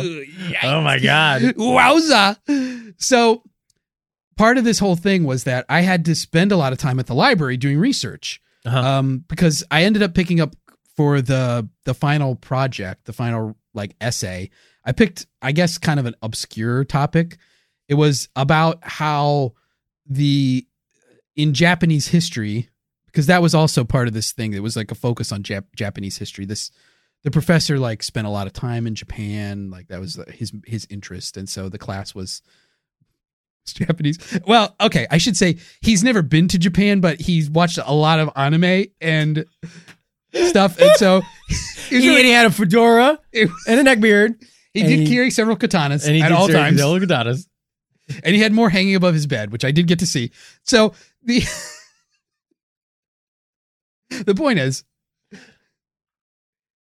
I picked a topic to do for my final project, which was how European constitutions, like the Prussian Constitution specifically, were the foundational sort of inspiration for the constitution for the Meiji period in Japan. So in Japanese history, you have this period called the Tokugawa period, this era of the shogun in Japan, where and there's little daimyos and they own the little fucking areas and their clans are fighting. And then the Meiji were a clan. This is like the restoration of imperial power. Right. They were a big clan. They took over all of Japan. They said, we're in charge. We're fucking upgrading Japan. And the Meiji did it more of like an enlightenment way where it was they had a constitution and stuff. And so it wasn't just ruled purely by imperial authority alone. There was some legal backing to it. So that was my project. So like there were actual parts of the library that were Asian literature and reference books and stuff. And so some of the things that I was trying to research were only in these stacks. So I went up to like the 10th floor of the library or whatever. And I'm the only person in there because they don't have library staff in there because you would go down and ask somebody if you needed help and they would come up with you. So they don't staff the floors. It's just empty. So unless somebody else is in there, you're all alone in the floor. You can jerk off on anything. So yeah, I mean, I was in this library. I mean, it was during the daytime and stuff, but it's still like, it's kind of weird to be at a campus with 50,000 people and you're all alone in a building. Right. That very rarely has all tons alone. of traffic. Yeah. So that was probably the creepiest place I ever was. And that wasn't even that creepy. So, but you can see how it could be creepy. That is true, Andy. That is true. That is a creepy place. Yeah. Nothing scarier than the library. Being alone which is with why your own I always thoughts. say, kids, do not go to the library ever. It's scary. Better off staying at home. And playing video games. Playing video games, you can learn everything you need. abcmouse.com, you can learn anything you want. You don't have to go to a library. You can play Super Auto Pets with Andy and I. Check us out. My screen name is Insolent Giraffe. Is that your team name? I don't know what it was. Anonymous and a long string anonymous. I did a guest account. Blah, blah, blah, blah, blah. Because we're not logged in. No, that's great, Andy. Did that answer your question? Sure. If that's what you got, that's what you got. You know, you don't have fun little ghost hunting stories like I did with friends. You just were alone in a library. But that's okay. What sort of, there's a lot of stuff. I know it's not about ghosts, but you know how we are with ghost topics, Bunk Funkers. But there's a lot of fun, like little, like university traditions. Yeah. And things. Did you have fun university traditions like this Ohio University place seems to have, like where it's like, oh, you know, that room is haunted, it's locked to students, like you're not allowed to go there, blah, blah, blah, blah, blah, blah. Like, you know, we didn't have like a ton of crazy traditions, but like one of the things on our dorm was that we had this like weird, most dorms at my school were very closed off. People were not friendly. People kept their doors closed. People did not talk. But my dorm was literally a box. It was literally a rectangle. It was not cool looking. It wasn't like an old building. It was just a fucking rectangle. It was the most boring building. And the dorm was literally just, there was a entrance, a staircase, and then there was just a long hallway. That's it. No quad, no like gathering space, no nothing. It's just like my dorm, actually. Yeah, just a straight up rectangle. Yeah. And so it was just the door was all the way at one end, and then you just walk all the way down the hall, and then you got to a dead end. We had we had stairwells on either side. We didn't at the end. So there were two stairwells. Like one went down to the like loading dock where they could like pull a truck in or something. Mm-hmm. And then the other one just went out to the sidewalk, into the campus. There was like a little space on the first floor where people could gather, but all the dorms had like a front desk area. Yep. And ours was part of this group of 3 dorms in the same part of campus, and they all shared like a front desk. So we had a front desk kind of area, but there were rarely anybody there. Okay. Because if you wanted something that they do at the front desk, like I don't even remember what you would get, like Guest pass. it's like the resident life people that work there. So if you needed something, like you would go to the other house that had the always staffed and populous front desk. But anyway, but like, for example, like my dorm was all the way at the end of the hall. And so I would have to walk down the entire hall to get to the exit to leave. Mm-hmm. But for some reason, my dorm and only my floor, there was just this like energy between all the dudes. It was split by, guys and girls. And so just like all the dudes on that floor, just like fucking, I don't know what it was. It was like some sort of magical thing where we all were like super friendly. And so the floor kind of developed this like open door policy where like, if you're home and you're chilling with your fucking roommates, you leave your motherfucking door open and you can enter into anyone's dorm at any time, anyone's room. If the door's open, baby, you fucking enter, bro. You come chill, come hang out, come play some video games. So that was kind of like what I'm trying to get at is that's kind of like a little like mini tradition that we kind of had on our floor was like, we had this weird open floor policy that was very strange from other dorms. This is crazy. It sounds a lot like my dorm. Does it really? Yeah. Because everybody got along really well. Yeah. On our floor. And it was the same thing. It was like guys on one floor, girls on the opposite floor. So yeah, it's like I was on the ground floor was girls. The second floor was girls. The first and third floors were boys. And we all had like really good. But most everybody got along. So the doors would be open. If you walk by, somebody's in there, like you can stop by and say hi. Like it was very, very, very friendly. But did you have like traditions or any other fun little fucking, I know you went to like, you had like football games and there's bullshit where you like, for some reason at these football games at colleges, which I don't understand this. We didn't have this. My school doesn't have a football team, but yours does. When you win a game, you all riot onto the field and destroy the field. And you tear the goalposts down. So you win. And so what you do to celebrate a win is to fucking destroy stuff. All right. I mean, obviously you're not a competitor because you don't understand that the thrill of victory, even if you weren't an actual participant, is that you destroy things. It makes no sense to me. When people like win NHL games or football games, like they win the Super Bowl and they fucking tear apart their city. I'm like, oh, man, what the fuck are you doing, dude? Ohio State is so famous, I think, to me at least, for burning furniture after a big, are they really big game wins? Yeah. So that's a big tradition. So that's like a fun thing is that I used to like to do. I never burned any furniture myself, but it would be fun to like walk around and see where there's furniture burning. Cause like there's this whole street in Columbus. That's, oh my God, that's dude. almost all fraternities and sororities. Right. And so like you could also on big time party occasions or whatever on the weekends, you could just walk down the street and like just go into like these fraternities and sororities if there's nobody. You're getting in. You're getting in. You can just those. walk in. If they have the door. They're letting you in though. Well, I mean, not me personally, but remember, I was anathema, so I was not allowed anywhere. But it's. I think that was like the most. That's like one of those. What you're talking about is like there would be big football game, big win. Go out. Let's see where people are burning mattresses and couches out in their yards. Oh God, I don't get it. Because some people would get these old couches. People live in a house together. The couch is like falling apart. Oh yeah, baby. And best couches you'll ever sleep on. They'll put it out on the porch of the house. obviously a couch is an upholstered thing, so putting it outside is usually a bad idea unless it's well protected because it can be all gross. Well, you go, why would anybody do that? Well, obviously they're going to burn it then after a football game.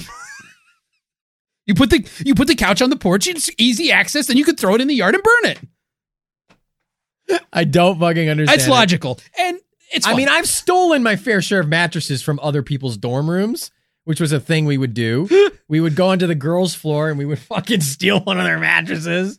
And then we stuck a smiley face onto the mattress. And then what we would do is we'd like 3 or 4, because these are heavy mattresses, 3 or 4 of us would like pick the mattress up and then like make the smiley face like peek behind the door of their room that we just stole it from. Yeah. Good times. Great times. That I can understand. That's a prank. I don't get burning things when you're happy. You burn things when you're mad. You could burn them either way. No, I don't get it. You could have a bonfire. Be my guest. Here's my opinion. I don't support destroying other people's stuff. Yeah. But I also don't, I guess really I don't support people starting fires because that can get out of hand unless you're like being really smart about it. But if you want to set your own couch on fire, I guess I don't care. You can do it safely. If you can do it safely, then go for it. I guess you're right. I really don't. I don't want people out there flipping cars. That's bad. Right. You shouldn't do that. But that's what I'm talking. But like people stormed the field and they ripped the fucking goalpost down. I never did that. I mean, I get it. I stormed the field, but I never ripped the goalpost down. I stormed those fields. Well, that's what they started to do. Then they bring the security staff from the stadium and they form this little triangle around the goalpost so people won't climb on them and stuff. And then, or there was also a period, I don't remember when this happened. So like reckless. But if they suspect that there will be a field storming, if they can feel students moving toward the front, right after the game, they'll just take down the goalposts so that nobody can break them. And the real thing that they don't want is people climbing up and getting hurt. That's what I'm saying. That's a lawsuit then for the university. So you're not an athlete. I mean, I know you're not, but like these other colleges, I'm not even an ath, let alone elite. I don't know, man. One of the traditions that was associated with football is the weekend, the Thursday before the Ohio State Michigan football game. Famous rivalry. I don't know that this happens anymore because they've done a lot of work on this area of campus, and this might be something that they've stopped doing altogether. But in the central part of campus, there's a little reflecting pond, basically called Mirror Lake, and it's tradition that. Have you reflected there? Yeah, it's beautiful. There's a stone and earth amphitheater right next to it. It's a lovely part of campus. Wow. And the tradition was that everyone gathers around Mirror Lake and people jump in it. It's like a thing. You jump in Mirror Lake. That's fun. Now, me personally, did I ever do it? No. Why? I'll tell you why. First of all, I'll tell you why. It's very crowded. So it's better to just stand back and watch and have fun and celebrate. Yeah, than watch. To go down to the water.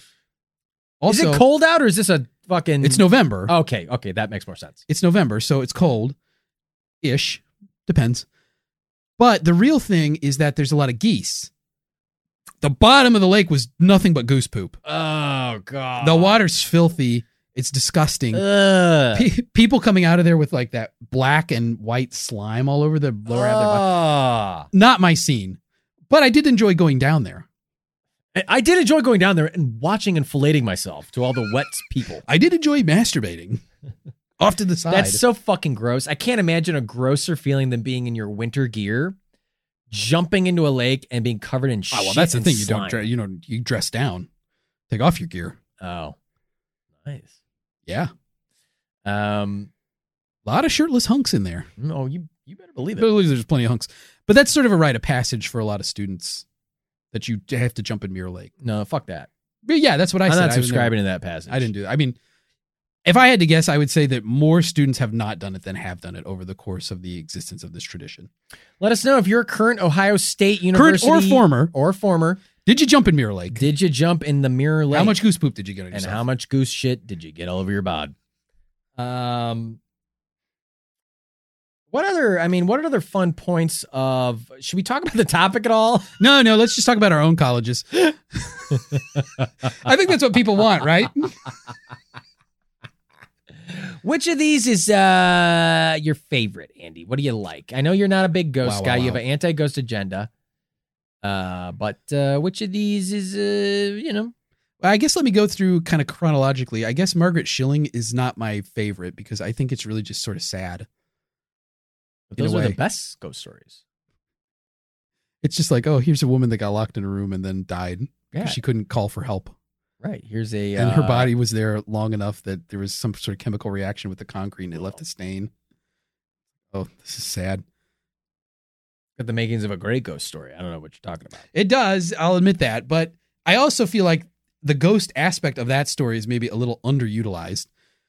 The Ridges itself, the old asylum, very creepy. Very creepy. One of the finer points, I think, from that is how they said there's still shackles in the basement. That's creepy. And somebody carved into the wall. I was never crazy. That's pretty creepy. I gotta hand it to you. That's a good touch. Ohio University. That is a great tradition, haunted story, scary thing about your university that you can have people do. Yeah. Be like, oh, you got to go into the basement and see the shackles. Yeah.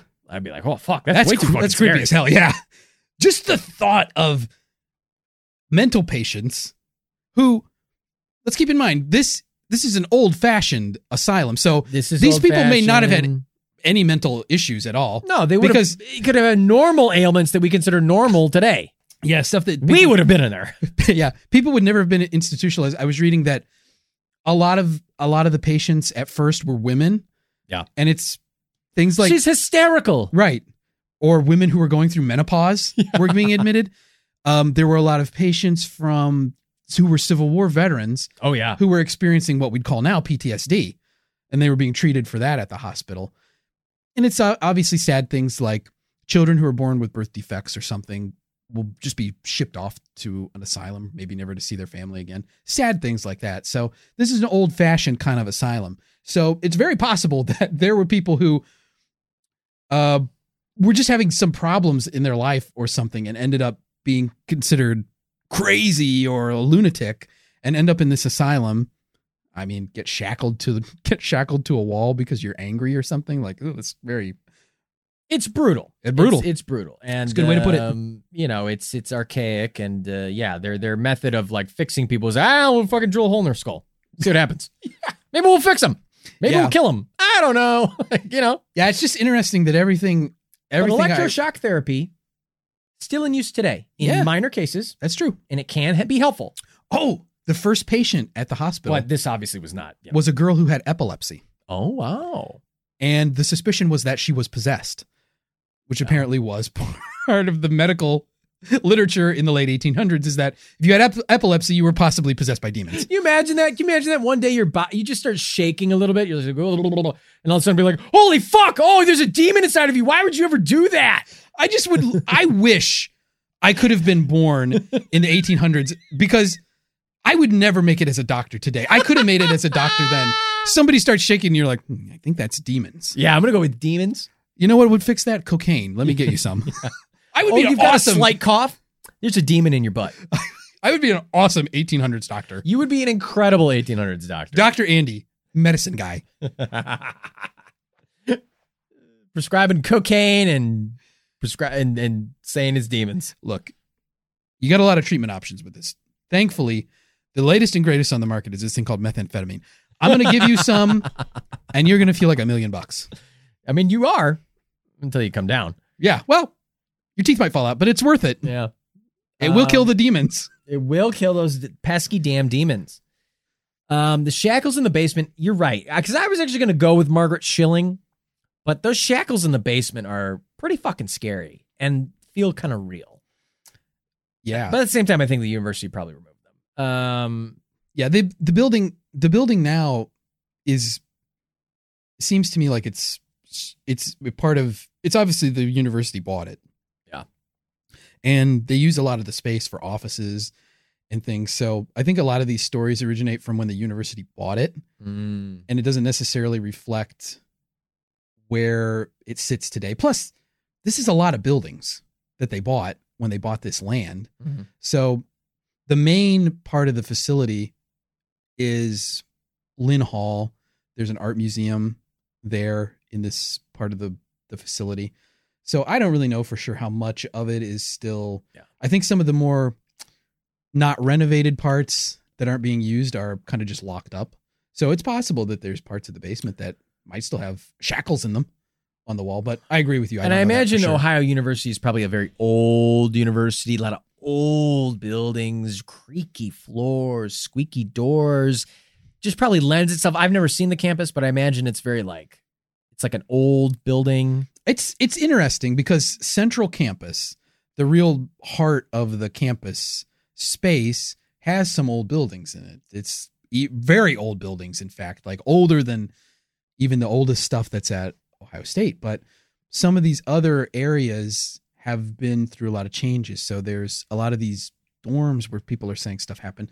They were built in like the 50s and 60s. Oh. So they look more, I don't know. It looks a lot like the dorms I went to, like my dorm that I went to when I Covered in crustiness? Yeah, just very crusty everywhere. But the dorm I stayed in when I was in college was also built in the 60s. So it's this very to me, I'm going to say utilitarian sort of style where there's not a lot of architectural flourishes to it. I mean, they're just trying to build places the job for done. Right, students to live.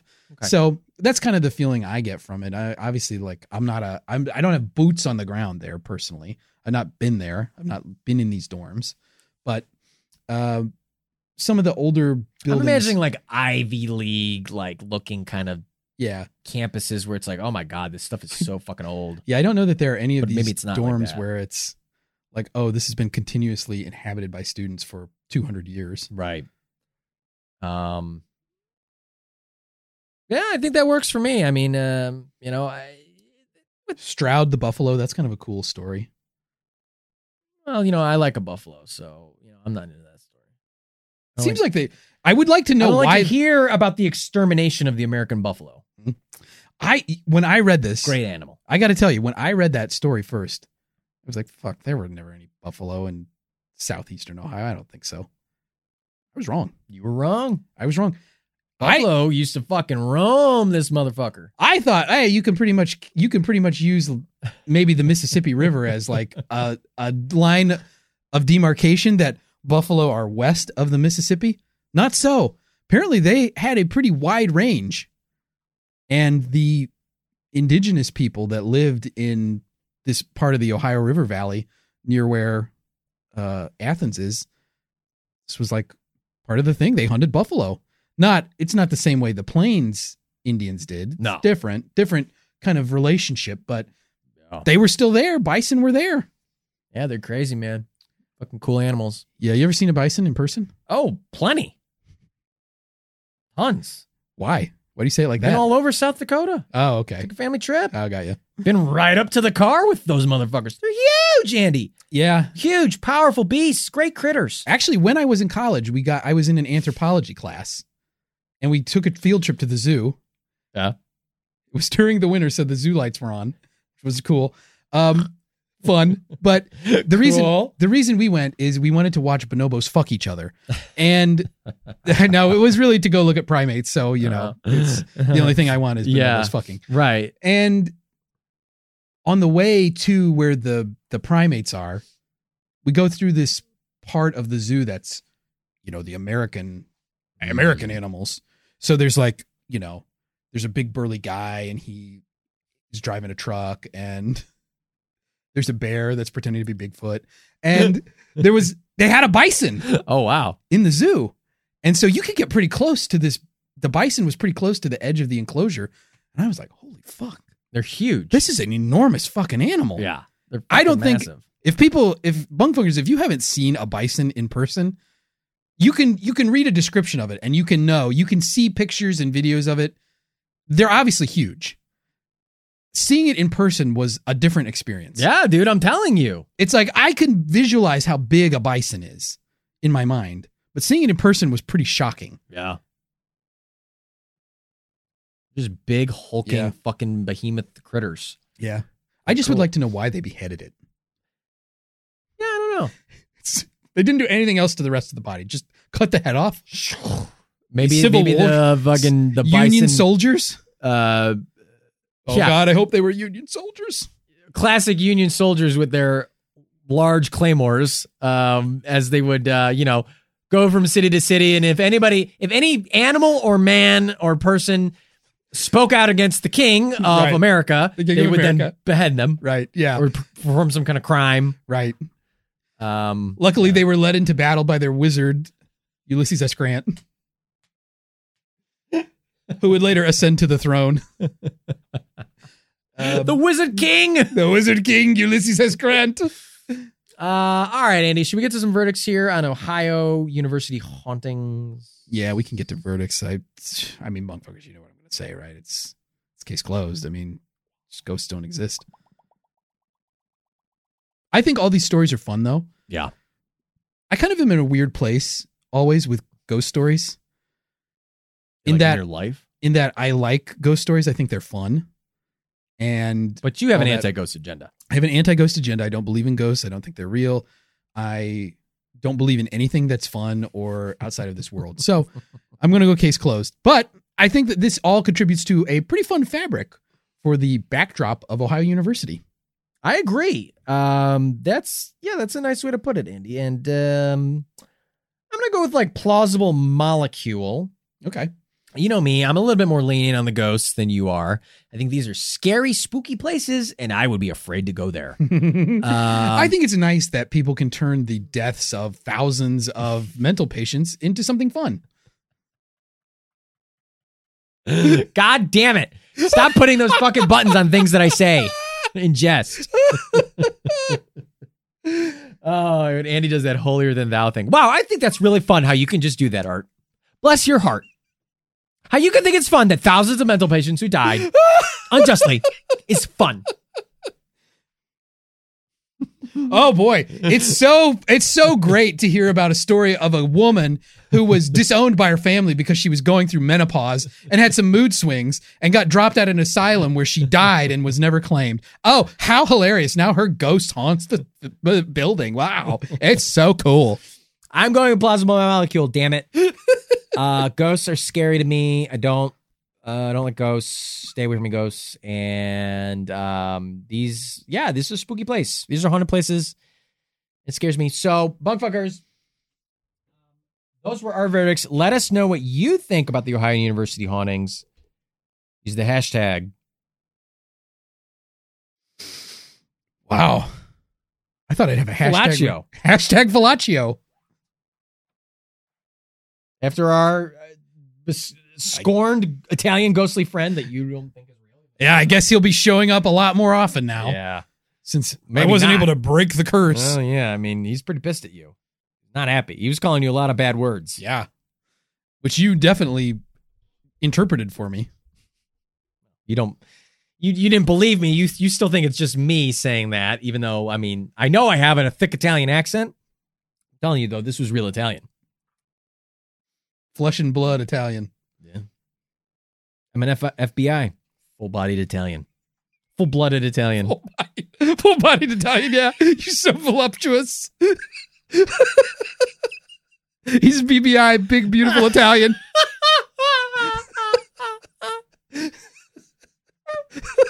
Full-bodied.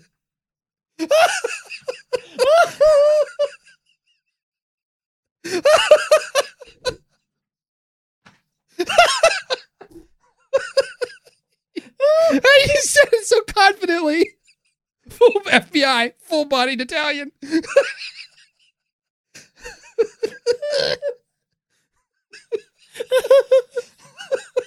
I don't get it, but it's such a weird thing to say. Full-bodied Italian. Full body. He's got great body, that Italian. Full-bodied Italian. Oh, the front notes, the aftertaste, the body on this Italian. You can tell this is a body that's been really aged in oak.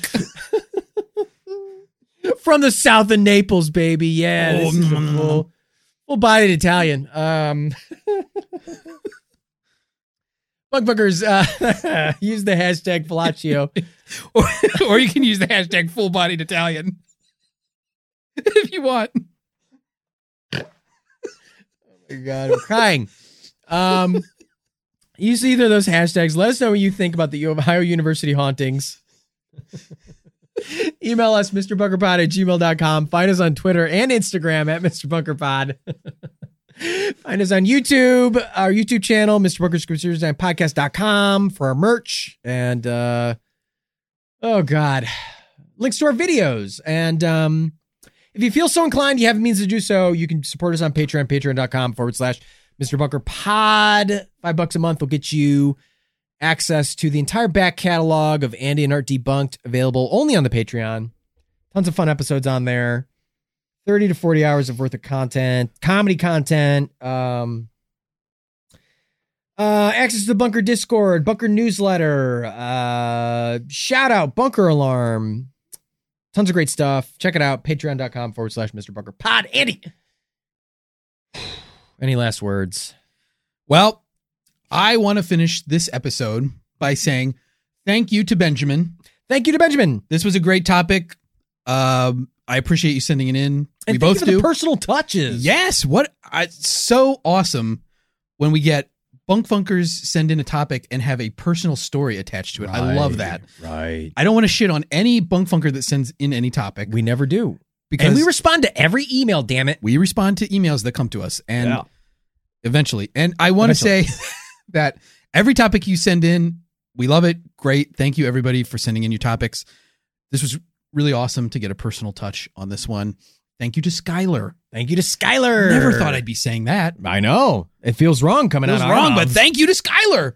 Joining the Patreon, supporting the show, being coerced into doing so. Well, Andy, that's great. Well, and we thank you to Benjamin, thank you to Skylar, but no thanks to the titular Mr. Bunker. But for my, but for not the titular Mr. Bunker, I should say, but for my Violescent. Wow. I'm radiating ultraviolet light. Maybe. Violescent co-host Andy Hart. I'm Art Stone saying that was the whole enchilada. Arrivederci, a bunker funkers. It's me, a Velaccio.